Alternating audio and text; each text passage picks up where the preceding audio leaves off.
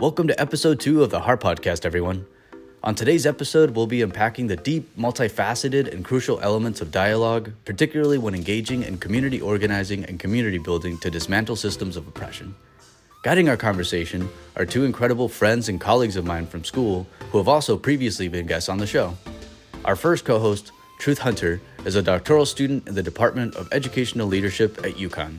And our second co-host, Danielle DeRosa, is a clinical professor at UConn whose work focuses on community engagement, sports-based youth development, partnership development, among other areas.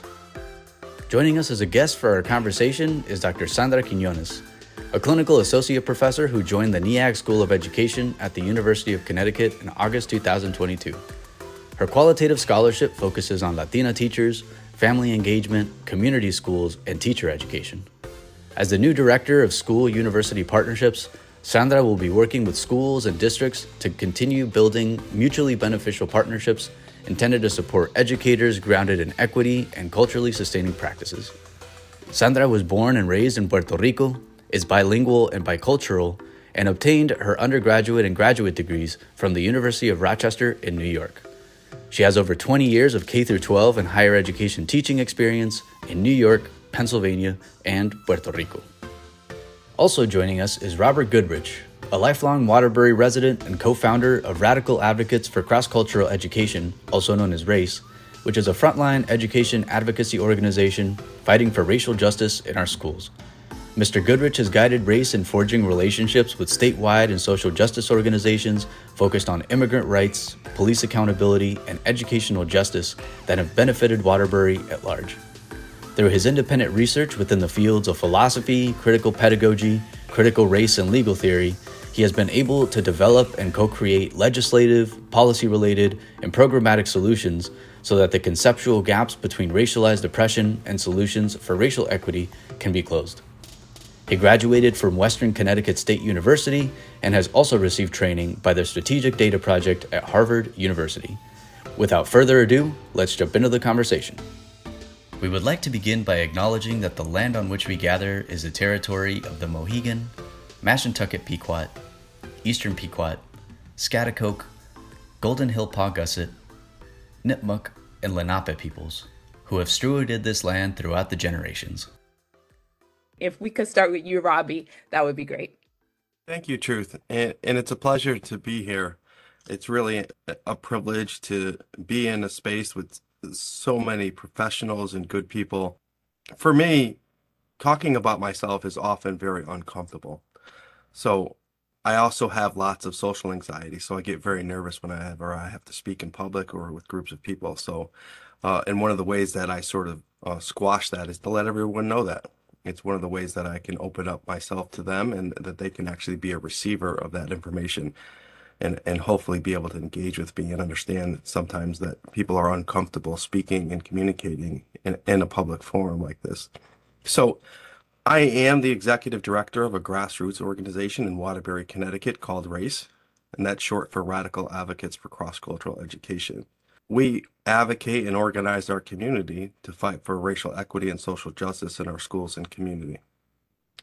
It's something that Dr. Arlene Garcia and Shante Campbell and I started back in 2015.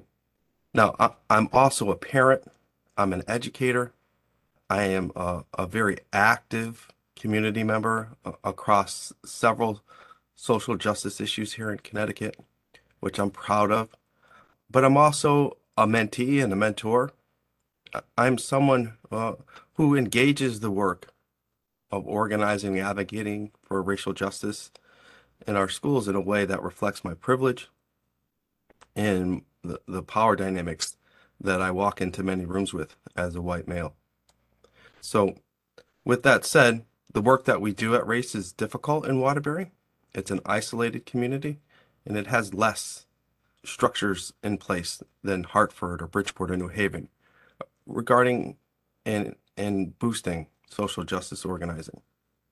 And I just like to sort of like honor the space that educators take in all of our community, not just the privileged position of being a teacher in a school, but our elders, the indigenous folks, as I sit on Quinnipiac land, but that everything, if we engage it from a perspective of vulnerability, can be a learning experience. Thank you so much, Robbie, for that wonderful response and just, opening the space to recognize that being an educator transcends a formal position. So thank you for sharing that. And I'm going to pass it on to Dr. Q for you to share a little bit with us about yourself and the work that you're currently engaging in. So again, my name is Sandra Quiñones. I am new at the University of Connecticut. My new role here is Director of School University Partnerships. And what that means is that I'll be working with schools and districts to cultivate mutually beneficial relationships. Many times, schools of education partner with schools to, have their students do their clinical field experiences and student teaching placements. And that's about it. But how can we cultivate a more two-way street, right? Where not only are our students in schools, but as faculty and as a school of education, we're also partnering with the schools, listening, offering services, professional development. And here at NEAG, we use a professional development model for the partnerships, but also thinking about what that means post-COVID, right? And rebuilding some relationships with the schools that we've historically been partnering with, or rebuilding relationships with schools and communities that maybe are right next door to us, like Willimantic, but maybe we don't have as many students there, or there's a lot of stigma or misperceptions of what it means, right, to be in that space. I'll give you a quick story. The other day I was at the Home Depot in Wyndham, and I'm new here. So I think Wyndham is getting close to Willimantic. Am I correct? And yes, and so I mentioned to the person as I was paying that I am new in the area. And she's like, oh, well, great. Congratulations to Connecticut, but be careful. Don't drive another 5 miles down the road because it's a dangerous community. And the person behind me who was going to pay next was like, yeah. I work in Willimantic. It's awful. It's so dangerous. And I thought to myself, are you kidding me? I'm a Puerto Rican woman, and you're telling me that the neighborhood that's, predominantly Puerto Rican is, a violent, dangerous community that I shouldn't go to? Hmm. And how does that make me feel, right? And should I say something back? Or am I recognizing this as a well-intentioned racism, what we would call like well-intentioned racism? I'm just telling you where to go, where not to go for your safety, but really there's layers there, right? And for me as a Puerto Rican woman, how do I navigate that? Or what, what's going on here? So I tell that story, just to let you know where I'm coming from and how I think about issues of race, class, gender, and equity and social justice on a daily basis, and how my work at NEAG will be to also cultivate equity-minded, culturally sustaining teachers for all of our schools. Thanks so much to each of you for sharing a bit about yourselves and really how that has shaped perhaps how you approach and engage in the work that you do. As we have shared, the episode, or really the thrust of this episode, is around the role of dialogue. So I'm curious to, before we dig into how we use dialogue, I'm curious for each of you to perhaps define dialogue and how you understand the power of dialogue, or why you might use dialogue. So Dr. Q, maybe we'll start with you, if you don't mind just sharing a bit about how you define dialogue and what you have personally seen as the power of dialogue. Sure. And I've been thinking about this. Dialogue, if you think about it simply, would be like, a conversation maybe between two or more people, and there's an exchange of listening and talking. That's sort of a basic, definition of dialogue. But I think of dialogue in layers and dimensions. Like it could be an internal dialogue where you're on your own and you're sort of thinking about things, or thinking with yourself almost, right? And having an internal dialogue. Or it may be a dialogue with another person or a group of people. So dialogue, it doesn't always have to have more than one person, is part of my point there. And in terms of the power of dialogue, I think the power of dialogue resides in the ability and willingness to both listen and hear. Because sometimes we listen, but we're not hearing. Or sometimes we're hearing, but we're not listening, right? And then there's the two-wayness, right? The not only listening and hearing, but then responding. And sometimes we don't get a response, so there's like a short circuit in the dialogue, right? Or a potential dialogue. And sometimes that creates confusion, tension, or just, misunderstanding. So those are some of the things I've been thinking about in terms of how I conceptualize dialogue. And I'll say one more thing if I can. I think of dialogue broadly, just like a literacy scholar. I do sometimes literacy research. And when I talk about a text in my classroom, T-E-X-T, right? I don't just think about a book. Yes, a text can be a book, but a text could also be a movie, a song, a video, right? So I think of text broadly, and that's kind of how I feel about dialogue. I like to think about dialogues broadly.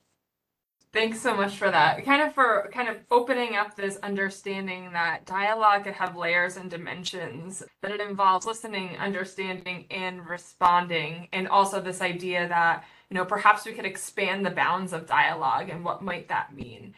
Robbie, in thinking about how you might define dialogue or the power that you believe dialogue can have, do you mind sharing some insight? Thank you, Dr. Q, and thanks for the question.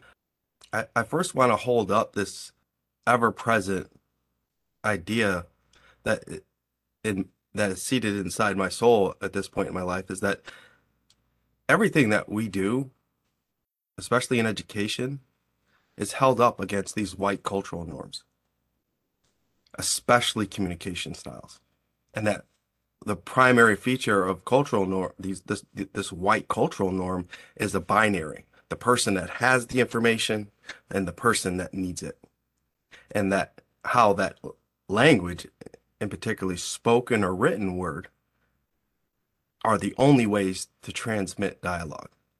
And what I hesitate to sort of to seat this conversation is that that's the only way that we can have dialogue. There are cultural expressions of power that come in the form of art, uh, from our ancestors, that are non-traditional, that often get ignored, and is one of the primary concerns and problems with the way that pedagogy or epistemology in America is supported and brought into the dominant culture here in America. So yes, I do believe in the same ways that Dr. Q does, about that dialogue has to be an exchange, but that it just can't be an exchange equally, but it has to be equitably. That means that whether it's an individual or a large group of people, or if it's just two people, there has to be an openness, not only to the words that are being transmitted, but the identity of those folks and the history of that person.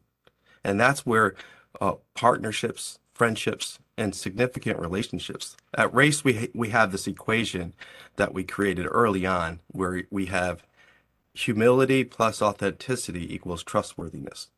And it's something that we try to base all of our work on, not just as community organizers, but Dr. Garcia and my life's work has been about working with educators and social workers across the country to make sure that they can practice culturally competent and sustainable practices in the classroom that lift up and don't suppress the social lives and the actual opportunities that families and children can have if dialogue is actually ever present in a classroom.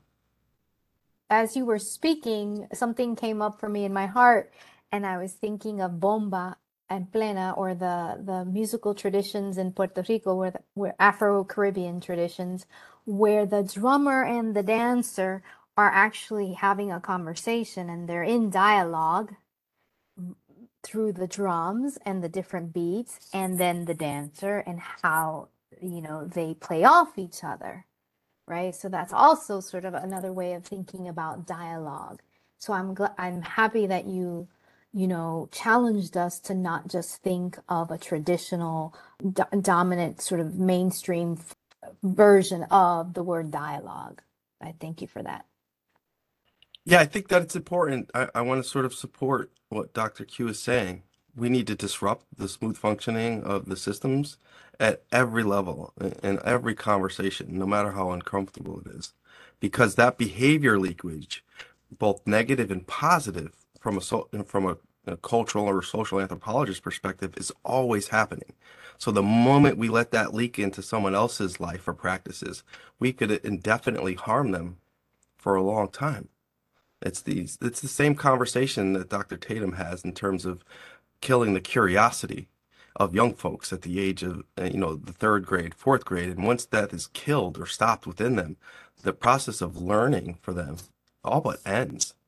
And I think it's really important that we sort of embrace this uncomfortability that acknowledging white supremacy and white cultural norms brings to us in these spaces, especially for white educators, which I am.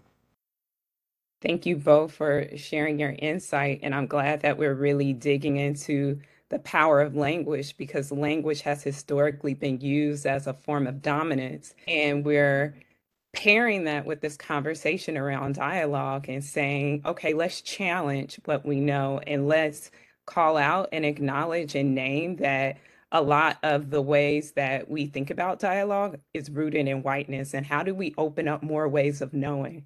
And Dr. Q, you got me really excited when you started talking about, dance, because I do West African dance, and that's the heart and soul of West African dance is that communication between the dancer, your feet and the drum and the earth Absolutely. and that coming together. And I think that's really important that we think about these different ways of seeing and different paradigms for communicating. So thank you both for putting that forth and really supporting each other around that and expanding our ideas of how we think about communication, that it's not just verbal, but it's artistic. It can be generational. It can be through so many different avenues. So thank you so much for that. And I just want to move us forward into the next question. So, given that this episode is about dialogue, can you tell us a little bit more about how dialogue is used as a vehicle for community organizing and cultivating community partnerships? And I would like to start with you, Dr. Q, because you've just started your position here at UConn, and that's the heart and soul of what you're doing is creating authentic partnerships with various schools in this region or maybe throughout Connecticut. So if you could share a little bit more about your intentions, what you're bringing into this work that's going to allow you to really lean into the task and challenge of the work ahead. You're right in saying it's leaning in. I love that expression of leaning in to the challenge.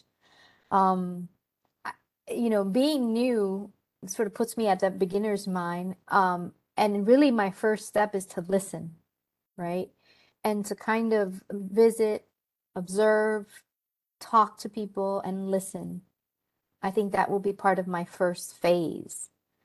And I'm already noticing, tensions, confusions, or, areas that can be improved. And so I'm working on ways to navigate how to do that strategically and in a way that I'm similar to Robbie. I can get myself in trouble all the time, really fast.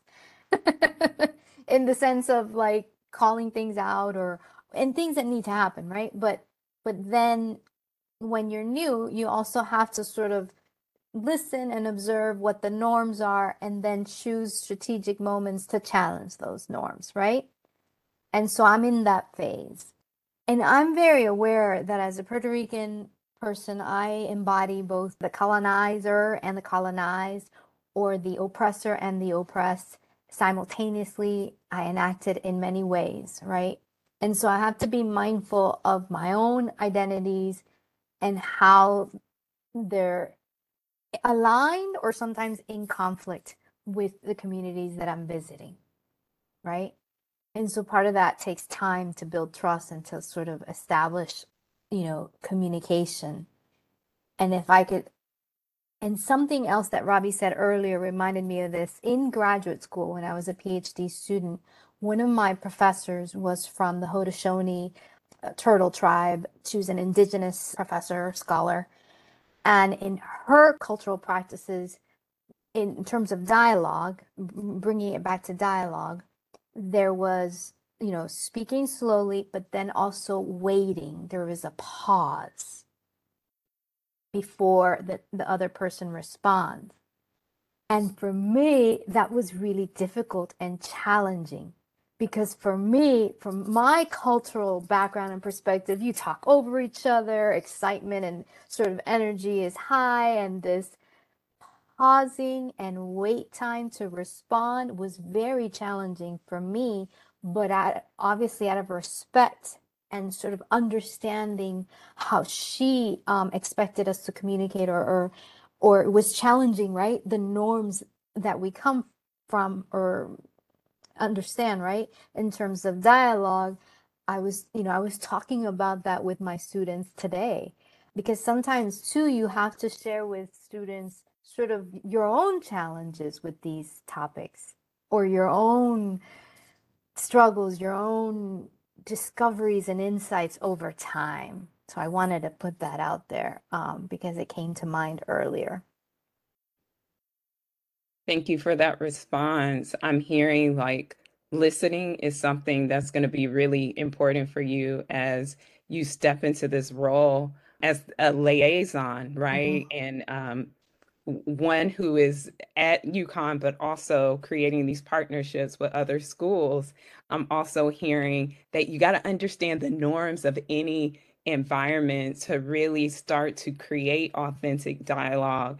And in the beginning, you have to be somewhat strategic about things that you choose to lean into.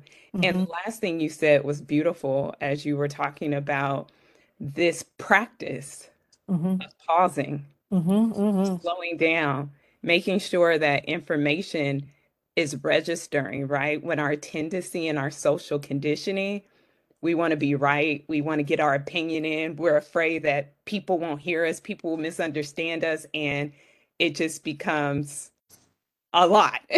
So, Right. but a beautiful practice is being able to slow down and make sure we're fully understanding what someone's saying. So thank you for sharing that and bringing that energy into our time together. And now I'm going to move over to Robbie, and I would love for you to share how dialogue shows up in your work, and if you want to respond to anything that Dr. Q put forth. I do want to respond to Dr. Q. I think that they bring up several interesting points that when you're developing community partnerships, as someone who's been critical and at times hypercritical of schools of education here in Connecticut, including NEAG, where we have actually picked apart their MOUs or their contracts with school districts, and they often reflect the same systemic barriers that the community partnership is brought in to address.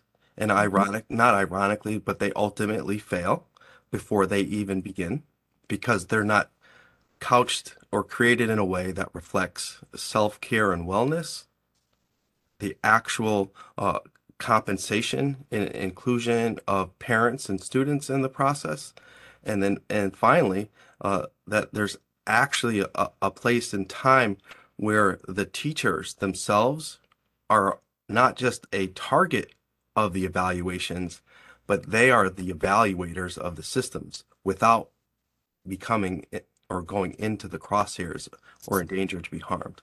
I can share with you some of my professional opinions of some of the community partnership agreements that NEAG and other schools of education in Connecticut have brought to Waterbury at a later date. But if you're willing to have a dialogue with me, I would certainly be willing to do that. I think it's really important to sort of acknowledge that we're not trying to just build power in Waterbury through community organizing, and particularly with youth, folks age 15 to 30. We're trying to build a system that is alternative to the municipal government so that the power that these folks already have is acknowledged as not just something that is small, but is large enough to affect the community writ large.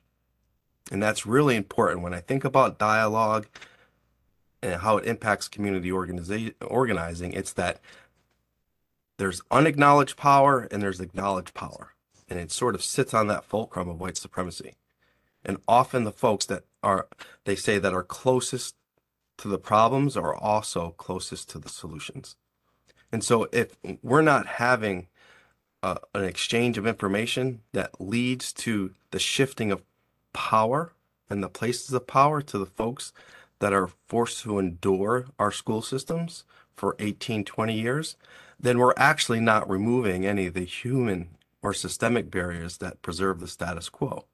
And I think that's really important as dialogue grows within the community organizing field around racial equity. It's important that we also have to add these 2 points, that we're actually trying to wrest away the control of resources and power from the privileged groups that already have it, that are traditionally tasked with solving these issues. That has to be a part of the information and communication stream for us to be successfully addressing racial inequality and equity here in Connecticut. Thank you, Robbie, for bringing in the power dynamics. I have just a quick follow-up question around, can you say a little bit more about what does that dialogue of empowerment look like? Are you talking about parents? Are you talking about students? How do you cultivate dialogue with those specific areas? Because you said something that was really significant, that those that are closest to the problem are often closest to the solution as well. So what does it look like to have these dialogues with so many different types of groups, and what are sort of the circumstances and the conditions that allow people to really speak their truth in these situations in terms of their experiences or solutions that they want to bring to the table? So people in power or people with money, when I think about funders or charitable entities that are tasked with sort of servicing people in our communities, and they've, nearly all failed, right? If we look at the circumstances in Waterbury, they're pretty dire. I won't bore you with the quantitative, but it's about shifting that mechanism to the qualitative.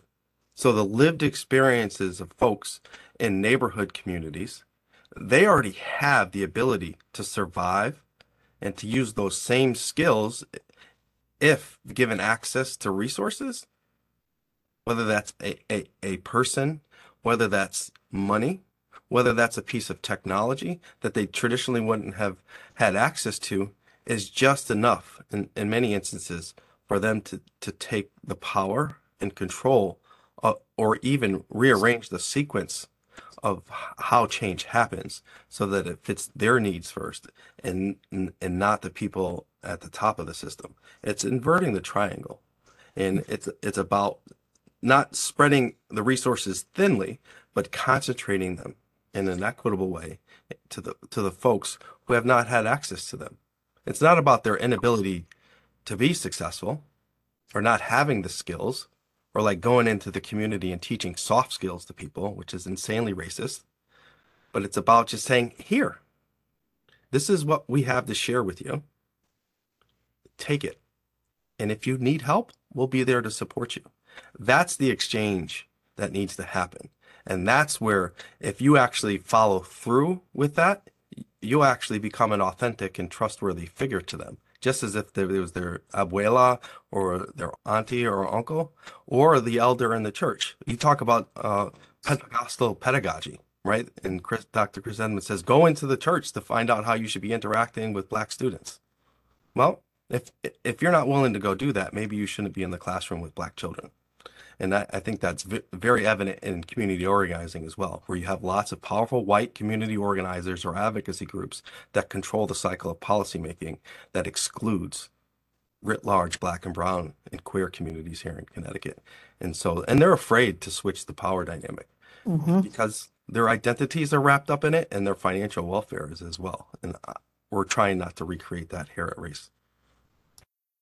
I agree with that, Robbie. And would you say, if I may ask the question, like what I heard you saying too is challenging who's at the table to begin with, right? Whether in these MOUs Or, are we including families, caregivers, youth, the very folks, right, that are, like you said, are involved in the process and know a lot about the process? Are we even including them at the table? That's what I also hear. And sometimes people are not willing to put them at, listen or put them at the table because of those power and control dynamics. It is. Our advocacy, which is led by students and youth here in Waterbury regarding the American Rescue Plan funding, had two primary components. One, let's give all the 2020 and 2021 graduates who suffered the pandemic college scholarships up to $5,000. Then the students came up with the idea our parents need to be compensated for being involved in school governance councils. So let's give 1,000 parents $2,500 over the next 3 years so that they can participate in good faith in that process. And we heard crickets because that threatens the very stability of the school system. Robbie, thanks for that really tangible kind of like example of, perhaps where conflict is, right? Or in the disruption of these smoothly functioning systems, we might hit a roadblock. And I appreciate you for that thought about the job being to disrupt smoothly functioning systems, really an effort to build an alternative system. So kind of going off of that and thinking about the scenario that you just laid out, perhaps you can share, or Dr. Q, in your experience, how might you, when encountering a conflict or something that really calls into question the smooth functioning of systems, use dialogic principles to promote equitable practice? How have you seen that work when really encountering conflict with others and perhaps, with folks who might not see the value in dialogue? What's coming up for me is, and this is some work I had done in Pittsburgh, is I forgot the term used for the type of dialogues, but the democratic principles in dialogues. And for example, go into a school community that's having a lot of racial tensions, and you have multiple stakeholders or multiple folks who are within the school system, including families, teachers, staff, youth, sit in a circle and bring up some of their experiences and listen to each other. It's uncomfortable, but it's a necessary part of the process. Although, sometimes we don't feel safe in those circles, right? So just because you're sitting in a circle doesn't mean that you're all of a sudden, it's safe now. But I've been in situations where I'm facilitating conversations in schools where there are a lot of racial tension, and sort of like, right, we're brought in as the trained facilitators to engage the multiple stakeholders in the process. I'm not going to say that I was successful or that the group was successful, but because it's not really about that. It's more about, thinking about the process. But that's what's coming up for me. I'm not sure if that's answering your question, but I do have some experience with that. And I'm looking forward to hearing Robbie's response. I think that this is a complex process, and that it takes a lot of tenderness.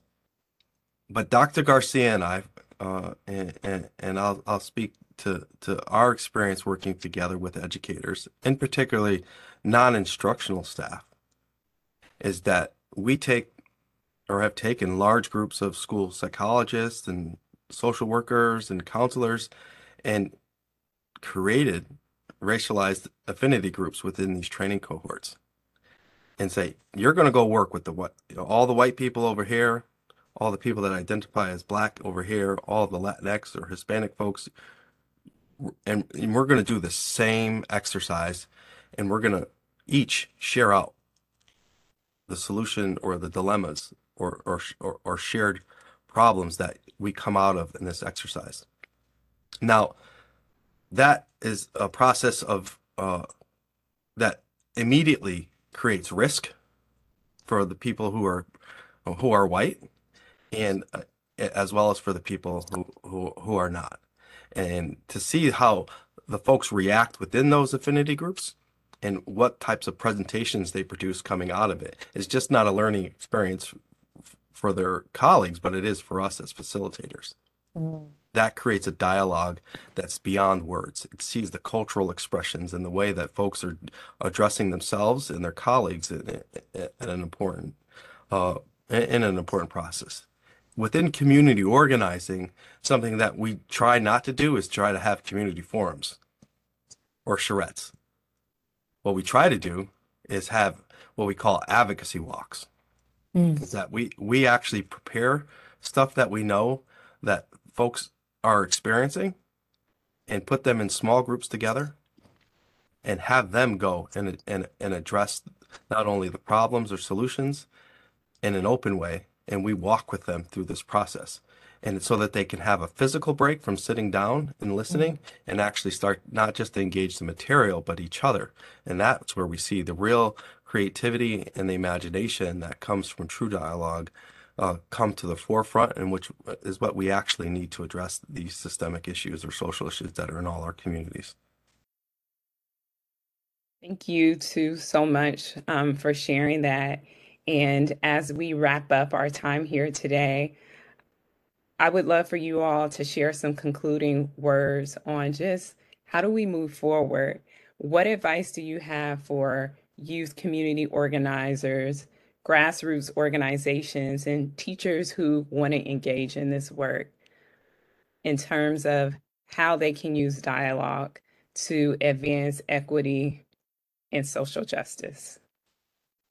First and foremost, if you want to get involved with the work that our youth and students are doing in Waterbury, I need you all to take out your phones and text RACCE to 52886. Can you repeat that one more time? Yep. Text RACE, RACCE, to 52886. Now, this is an application that shows how we're reaching young people. They don't want to sit at their computer and they don't want to sit on the phone talking to you. They want to text to you. They want to communicate with you through social media.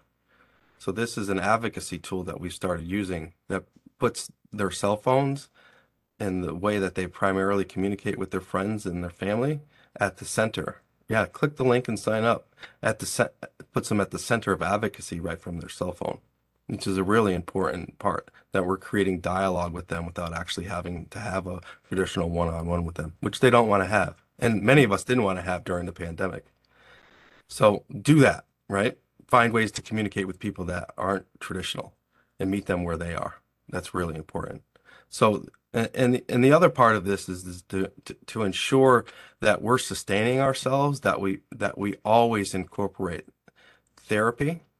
As a general principle, Arlene and myself don't trust people who don't actively engage in therapy or have in the past, and don't incorporate some sort of wellness practices or self-care at the top of all of their work. This is extremely important so that we can sustain this work of fighting these systems of oppression without having to risk our health or our family's welfare. And if we don't take time to do that, guess what's going to happen? We're going to get squashed because the system is just too heavy. And that we stay mobile, because the system can speed up and slow down at any particular time.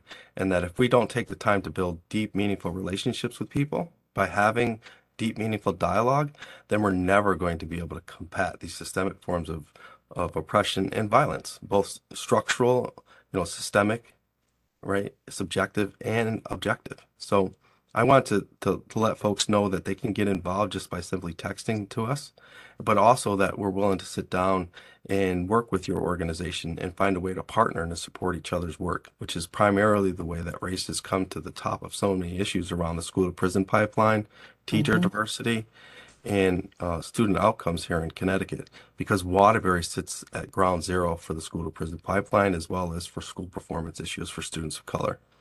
I'd just like to thank you all for having me today, and I'm looking forward to hear how Dr. Q wraps us up. Excellent. I love what you said, and again, when you're new here, you also have that challenge, right, of learning um, how things function, but there's also, I love the fact that it's a text.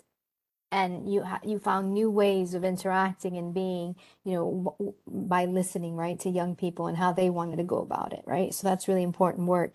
And the self-care and therapy is super important. And self-care is important because this is exhausting work.